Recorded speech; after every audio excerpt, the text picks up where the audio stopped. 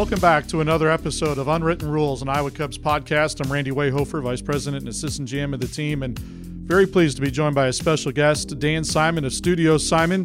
And Dan and I have known each other for a while, but you will know his work as you get to know him as the developer of our brand new cap logo unveiled last fall, and then also the developer of our Iowa Caucuses identity a couple of seasons ago. And I got to know Dan when we redid the Burlington Bees brand, what feels like 100 years ago now in my lifetime, and unveiled those things. So Dan, first of all, welcome to the Iowa Cubs Unwritten Rules podcast. Thanks for joining us. Well, thanks for having me. I'm really looking forward to this conversation we're going to have. Before we kind of dive into some of the Iowa Cubs stuff, tell people a little bit about all the different things that you've done. You've worked with probably dozens, if not more, of teams, and I know you've done some really cool things with Major League Sports and the NFL. What are some of the highlight projects of your career and things that you've been involved in from a overview standpoint? Well, with regard to how many, you mentioned probably dozens of teams. I used to keep track of that. And when I got to about, 80 or 90, different teams with which I've worked, I stopped counting. So I think at this point it's over 100. The majority of what I do is in the baseball arena, and the majority of that work is in the minor league baseball arena. I also include collegiate summer league in that category, even though it's not technically minor league baseball, nor is it professional baseball. But since so many teams now are used in the collegiate baseball arena are using the minor league baseball business model, they're in effect, they're like minor league baseball teams. Sure. So I've done a number of identities for collegiate summer league teams as well. But in addition to baseball, I've done projects in practically every other sport. In addition to baseball, football, basketball, hockey, golf, horse racing, soccer, track and field. I'm probably leaving some out. Some of the notable projects, I've done 2 Super Bowl logos, 2 NFL Pro Bowl logos. I've done, in addition to team identities, I do event identities like, Super Bowl, All-Star games, other things like that, venue identities, stadium and arena logos, commemorative logos, really full service sports branding. So I could go on and on because there's a lot of that work, but hopefully that answers that question. Yeah, well, I mean that was the scene I wanted to set for as we got into the details of the scope of the different things that you've worked on, and as you look back now, do you remember the first project and how you got started? I mean, as you list off the things, I imagine it's kind of like a snowball. Somebody sees what you did and you get recommended and it goes from there. But it can't be easy to have kind of broken through to get that first shot of those first couple of cracks at being involved to end up doing Super Bowl identities and things like that. What was your first one and how'd you get started? Okay, that's a really long story. So let's see if I can give the, what do they call it? The elevator pitch version of it. Well, first of all, I kind of have 2 first projects. The first sports project I ever did was before I was in the business of sports branding. It was in my first year as a professional graphic designer. I wasn't even on staff yet. I was working freelance for a place in Los Angeles where I was living at the time that doesn't exist anymore. And I did the logo for something called Dodger Vision. Now, this goes back to, I'm going to be dating myself here, but this goes back to 1984 or 80, the very end of 1984, the very beginning of 1985. So that's a really long time ago. So this predates all the streaming services and things like that. Dodger Vision was, I think it was like a cable TV station. And the place I was working at was it wasn't a sports branding place. It was just a graphic design place. Matter of fact, most of the stuff they did, as a lot of design firms in Los Angeles do, was entertainment work. Sure. And so I did this logo for Dodger Vision. So that was my first sports project, but not my sports project, number one, and not when I was in sports branding.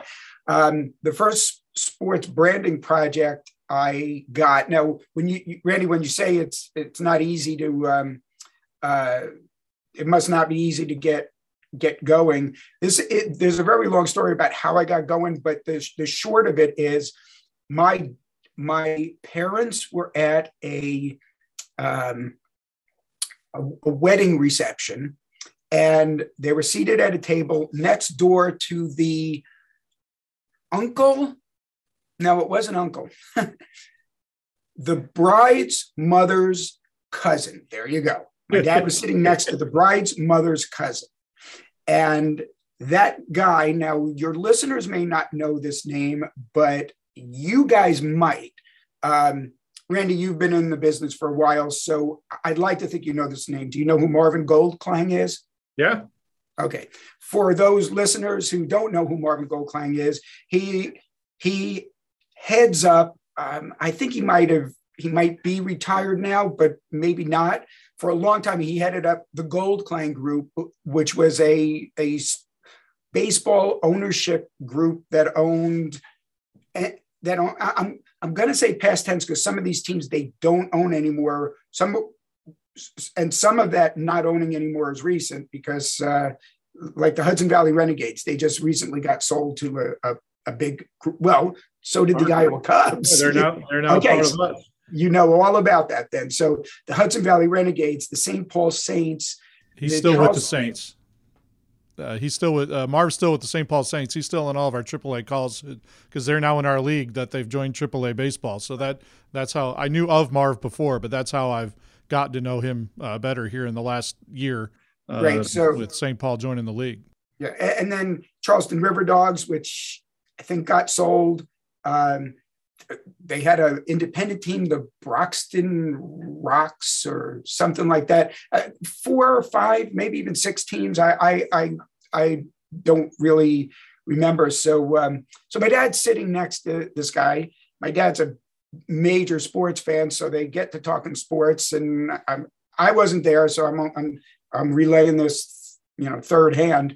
And they, I guess when the conversation got around to what do you do, Marvin said he owns sports teams. And my dad said, my son's a designer and he wants to do sports design. Now, right at that time, I think the only team they owned at that time was the Fort Myers Miracle, which, for whatever it's worth, used to be the Miami Miracle. They moved it to Fort Myers. And they were a minor league baseball team, but they were something that doesn't exist anymore, an independent minor league baseball team playing in the affiliated minor leagues, meaning they got their own players, but they played against minor league teams of the Yankees and the Pirates and whatever other teams might have been in the league. But they had just signed an affiliation agreement with the Minnesota Twins. So now they were going to be a truly affiliated team. And they wanted to update their brand identity to reflect the look of who was going to be their new parent club, the Twins. And so Marvin told my dad to have his son, me, give him a call, which I did. And I got the job redesigning, doing a brand update, we'll call it, for the Fort Myers Miracle. That was 1993. And that was the first. So it was thankful. There's always these weird starts. I know somebody who got his first job in design because of a turkey sandwich. And that's his own story. Maybe someday he'll come on your podcast and tell that story. But I got it because of a wedding reception. The turkey sandwich thing sounds like a Seinfeld episode, but that would be that would be a good story too. We're visiting with Dan Simon of Studio Simon, and this is Randy Weyhofer on the Unwritten Rules and Iowa Cubs podcast. As you have surmised, we don't talk about players and records and things. We try to pull back the curtain and talk about how things go behind the scenes of minor league baseball and the fun we have is being part of this industry. And Dan, with a long history of designing logos, has done a lot of work for us here recently. And let's dive into the new cap logo that we unveiled last fall. And I'm sure this is probably not the first time you did it in your career, but we sprung this on you kind of in a working backwards kind of way. Normally you would develop this kind of logo as the offshoot of a bigger rebrand and things, but we were just looking for a way to complement the tradition of the Iowa Cubs, but find something that was unique to us. So do you remember we had kind of talked about this in a little bit of a precursor leading up in some of our past projects, but when people bring you these kinds of ideas, where do you start? And particularly with ours, what were the first curiosities that you had as to what we were trying to get after to start your process? Well, in this case, it was a fairly straightforward undertaking because you knew when you came to me, you knew what you wanted to do. Obviously, on any project, what a client wants to do is have something created for them. But a lot of times, the clients know they need a brand identity, but sometimes they've got a pretty good idea of what they might be looking for. Sometimes they have no idea. I've worked with a number of teams, not just on creating brand new brand identities, as opposed to like in the case with the Fort Myers Miracle, where it was a brand update or a rebrand, but teams that are starting from scratch. And I also work to help name those teams. Not always. Sometimes they've got the name already decided, but sometimes they're truly starting from scratch. But then in other cases, like with you, in this case, you knew what you wanted to do, which was to do a bear or cub head logo that was based on not an exact replication of, but that grew out of your mascot. Mm-hmm. So that's about as straightforward as it gets. There was not room for, or need for, I should say, interpretation there, except from the standpoint of how do we make what's otherwise a character into a graphic logo? And that's where the interpretation did come in. But Cubhead logo based on the mascot. And, and our motivation behind that was we may have been the only team or one of very few that didn't have a character-based cap logo as part of their family of marks. Well, minor league baseball forever, and based on your work and longevity of it, is known for having creative caps, not just a C for the Chicago Cubs or NY or LA or the way major league teams kind of brand their things and the classicness of that. But minor league baseball has always been known for those characters, and we really didn't have that as part of our portfolio. And that was the interesting part of, or the impetus, I should say, of why we came to you with that. But the really hard part then was, how do you create something unique out of something so common? There's about 1 billion teams that have some sort of bear identity to them in the world. So how did you attack that as the person that needed to put it on paper? Because I know from our conversations, you know very well the importance of trademarking and how it has to be unique and how those things go. So when I come to you with something that says we need something unique out of something that's very common, how do you even begin to wrap your mind around that and not fall into, I like what this was, and maybe even unintentionally copy some things that you're familiar with? Well, to your point, the world of sports has so many logos already in it. And when I say the world of sports, we're not just talking about baseball, football, basketball, hockey, et cetera, plus the different levels from collegiate summer league ball up to Major League Baseball and everything that's in between that. And speaking of collegiate leagues, you also have colleges. The number of logos out there is it's not endless, of course, because it can be quantified, but it's virtually endless. And to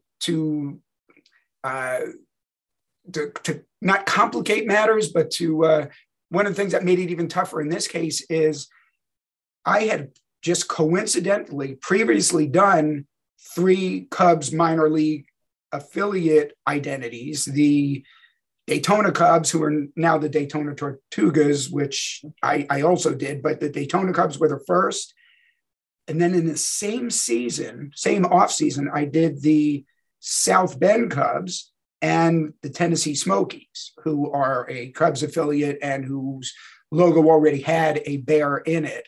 And they all wanted them to be reminiscent of the Cubs identity. When I say reminiscent, they didn't want it copied. They didn't want it to look just like that. They just wanted it to feel like part of the same family. So that was this one. The Iowa Cubs Cub head logo was the 4th one, and one of the things that made this, even though it's a challenge to do one bear that looks like something that's not already out there. Think about how many bears are out there with all the different identities we just talked about. But having done 3 Cubs affiliates previously, but because this one was being based on your mascot, I had a direction that didn't involve me having to figure out, okay, what do we really do differently here? The challenge was making a logo out of the costume mascot, which when I say challenge, wasn't the hardest project I've ever had, but every project has its challenges. And in this case, it was having something that when you looked at it, you get that, okay, it's based out of our mascot, but it's not the mascot. Because as you said earlier, this project kind of worked backwards, because normally what happens is I will develop the logo part of a project, and then we create a mascot based on the logo. In this case, it was flipped around, and that's how that was done. The thing that really amazed me as part of the process is as you narrowed in on a concept that you sent me an email one day and said, tell me about the emotion that you want that the character to represent. And then like 20 minutes later, I was in a meeting and I didn't get back to you right away. And then a very short time later, whatever it was, I got another email, and there were at least 12, if not 16 different versions of the logo. And subtly you had created 12 to 16 different emotions on this face of this logo to give us to choose from. And if you held it all the way arm's length away from your face, you went, well, you copied and pasted. And then you started looking and you realized the intricacy of the little details that were different. And I'm sure that's, it amazed me how you were able to capture such a wide variety of things in such subtle ways. Is that a fair way to sum up what makes someone like you really good at what you do, and the nuance of the subtlety of it and not just the big picture concept? Yes, I would say that's exactly.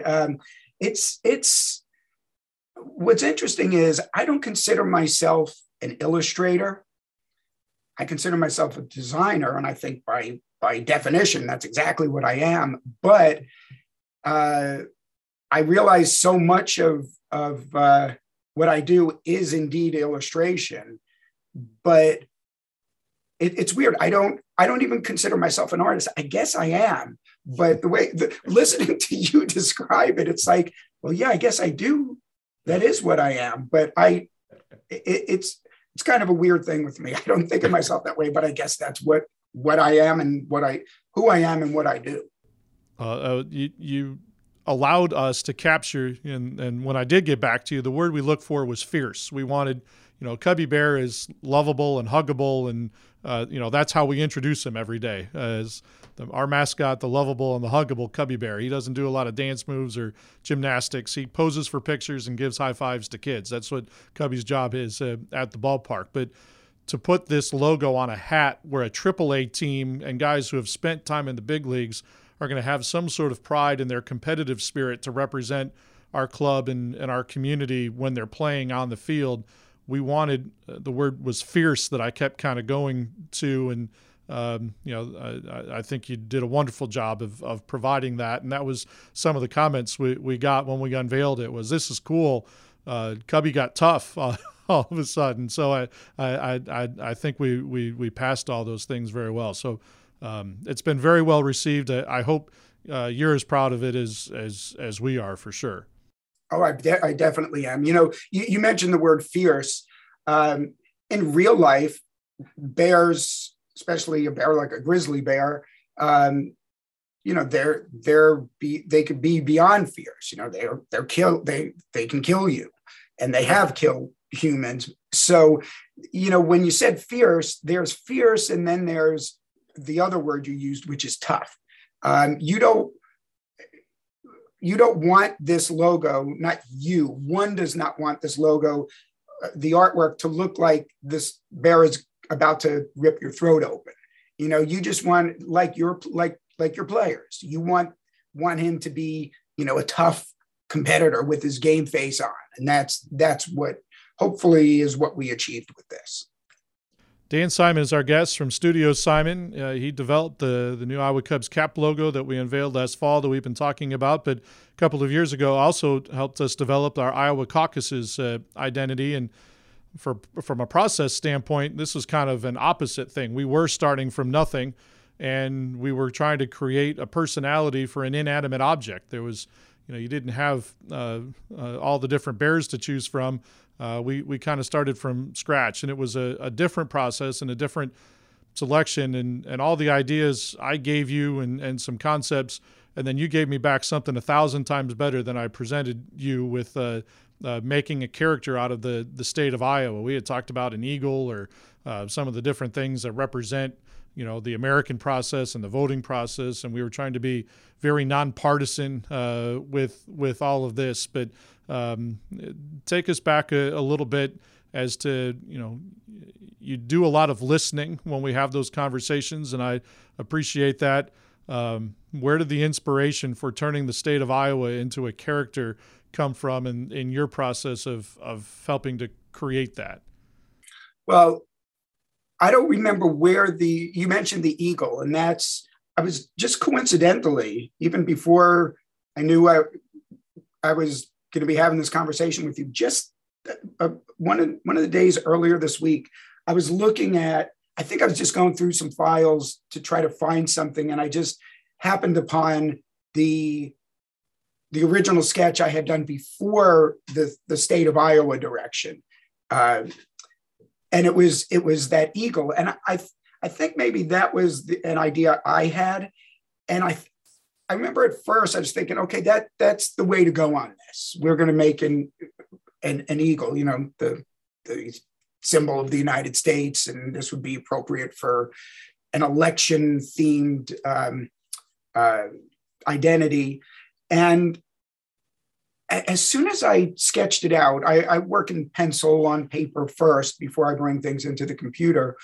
It didn't do anything for me. I remember looking at it thinking, it seemed like the obvious answer, but it's, to quote the social media, it was just meh, and it didn't feel special. And Randy, to be honest, I don't remember what the inspiration was for anthropomorphizing the state silhouette of Iowa. That ideas just, they just come to you or they don't. Right. And at some point, it just came to me. And I've using the word anthropomorphize, for those of you who don't do what I do, I anthropomorphize things all the time. And that means to give human qualities to an animal or an inanimate object. And doing minor league identities, I've anthropomorphized practically everything, from every type of animal and insect and fish and to inanimate objects, a lot of foods, ears of corn, nuts, lightning bolts, hammers. I can go on and on and on. And so you might think, well, what can you do with the state of Iowa? Well, the reality is you put a face and hands and legs and a hat on anything and it becomes a character. And this one is, I'm not just saying this because I'm on this podcast with you, this is one of my all-time favorites. It just, I don't even know why such a simple thing like the silhouette of a state lent itself so well to a logo, but it really did. And I'm tickled by the result.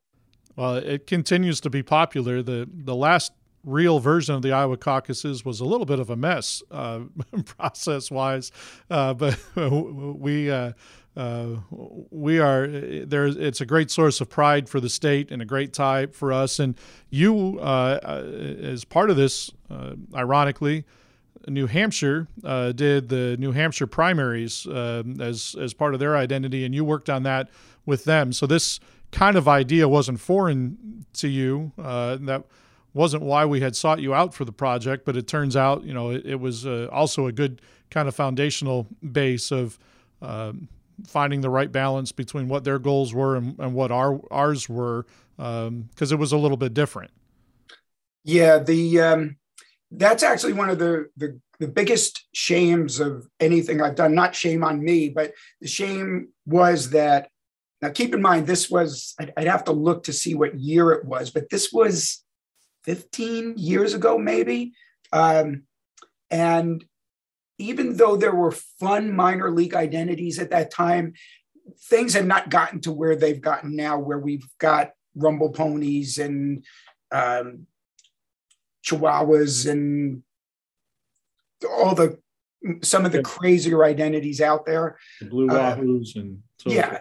Yeah.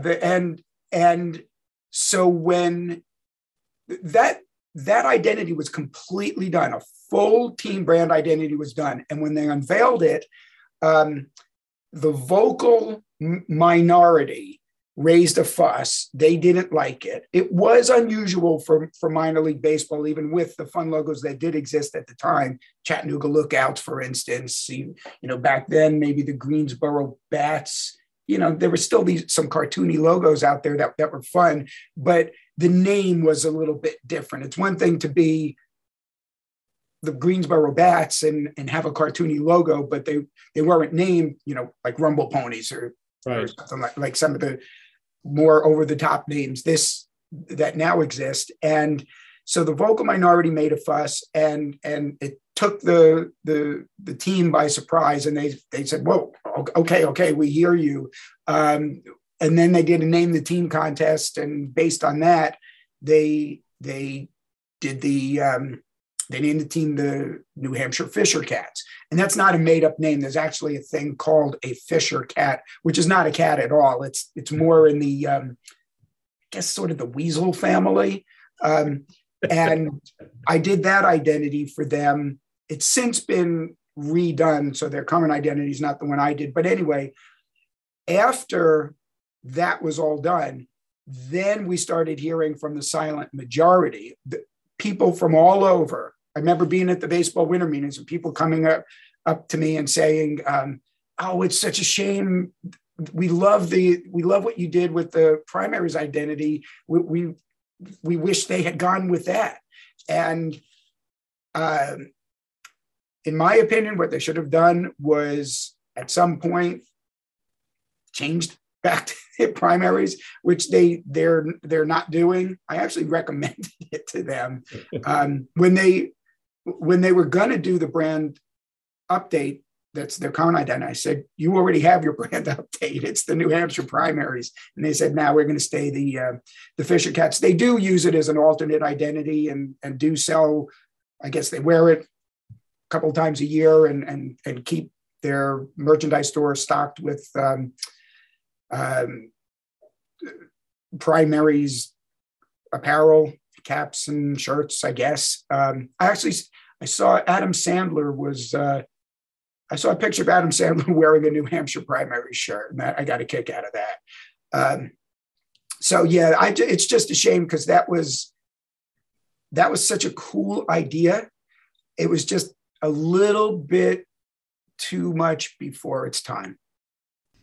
Well, New Hampshire may have Adam Sandler, but one of the first people to buy an Iowa Caucuses hat was Eddie Vedder of Pearl Jam. He showed up at our ballpark one day unannounced. I got a call from one of our ops guys saying, I think Eddie Vedder's in the store. And I said, come on. He goes, no, go check it out. And he was on his way to the airport. He was here for something, in and out for just a couple hours, and is obviously a big Cub fan, knew the AAA stadium was there. And he stopped in 30 minutes before we opened the gates, and he bought some stuff, including several of the Iowa Caucuses hats to take back to Seattle with him. So we're in good company in your celebrity endorser list. Well, that's thank you for sharing that with me. I was not aware of that, and that's really cool. You know what? Anytime I get to see my work in the wild, it's one thing when I know a team's going to be wearing it, but when you see a fan, just an average person on the street wearing something I did, I never fail to get a major kick out of it. And when it's somebody like Eddie Vedder or Adam Sandler or Kevin James, on some show he's on or was on, not whatever. He was wearing, I forget which one it was, wearing something else. That's really cool. To wrap up with you, Dan, today, one of the things that I was really curious about, and you mentioned earlier how you start with pencil and paper for your process. How challenging has it been with the technology over the course of your career? I admire from afar just the idea that you've been able to do this so long. I have a hard time using a computer to sign my name for a form, let alone convert something that I could do on paper to something that I could do on a screen. How have you gone about trying to keep up with all the different ways technology allows you to expand and build upon your bricks and mortar skill set in a bad analogy of how you take ideas from your head and put them down into something tangible? Well, I'm the first to admit I am a major dinosaur. When it comes to technology, I'm the dad that children roll their eyes at. I can't tell you how many times I've had to ask my son, how do I do this? Or more accurately, do this for me. I actually was just having a problem with Adobe Illustrator, which is the main, but I use 95% of the time. I use Photoshop a little, Adobe Acrobat for some stuff, but Adobe Illustrator the great majority of the time. And it was quitting on me today. And then I couldn't shut it down, and I was having problems, and I was freaking out because I wasn't sure if I was going to be able to fix it. Now, knock on wood, ultimately I did just shortly before this conversation started.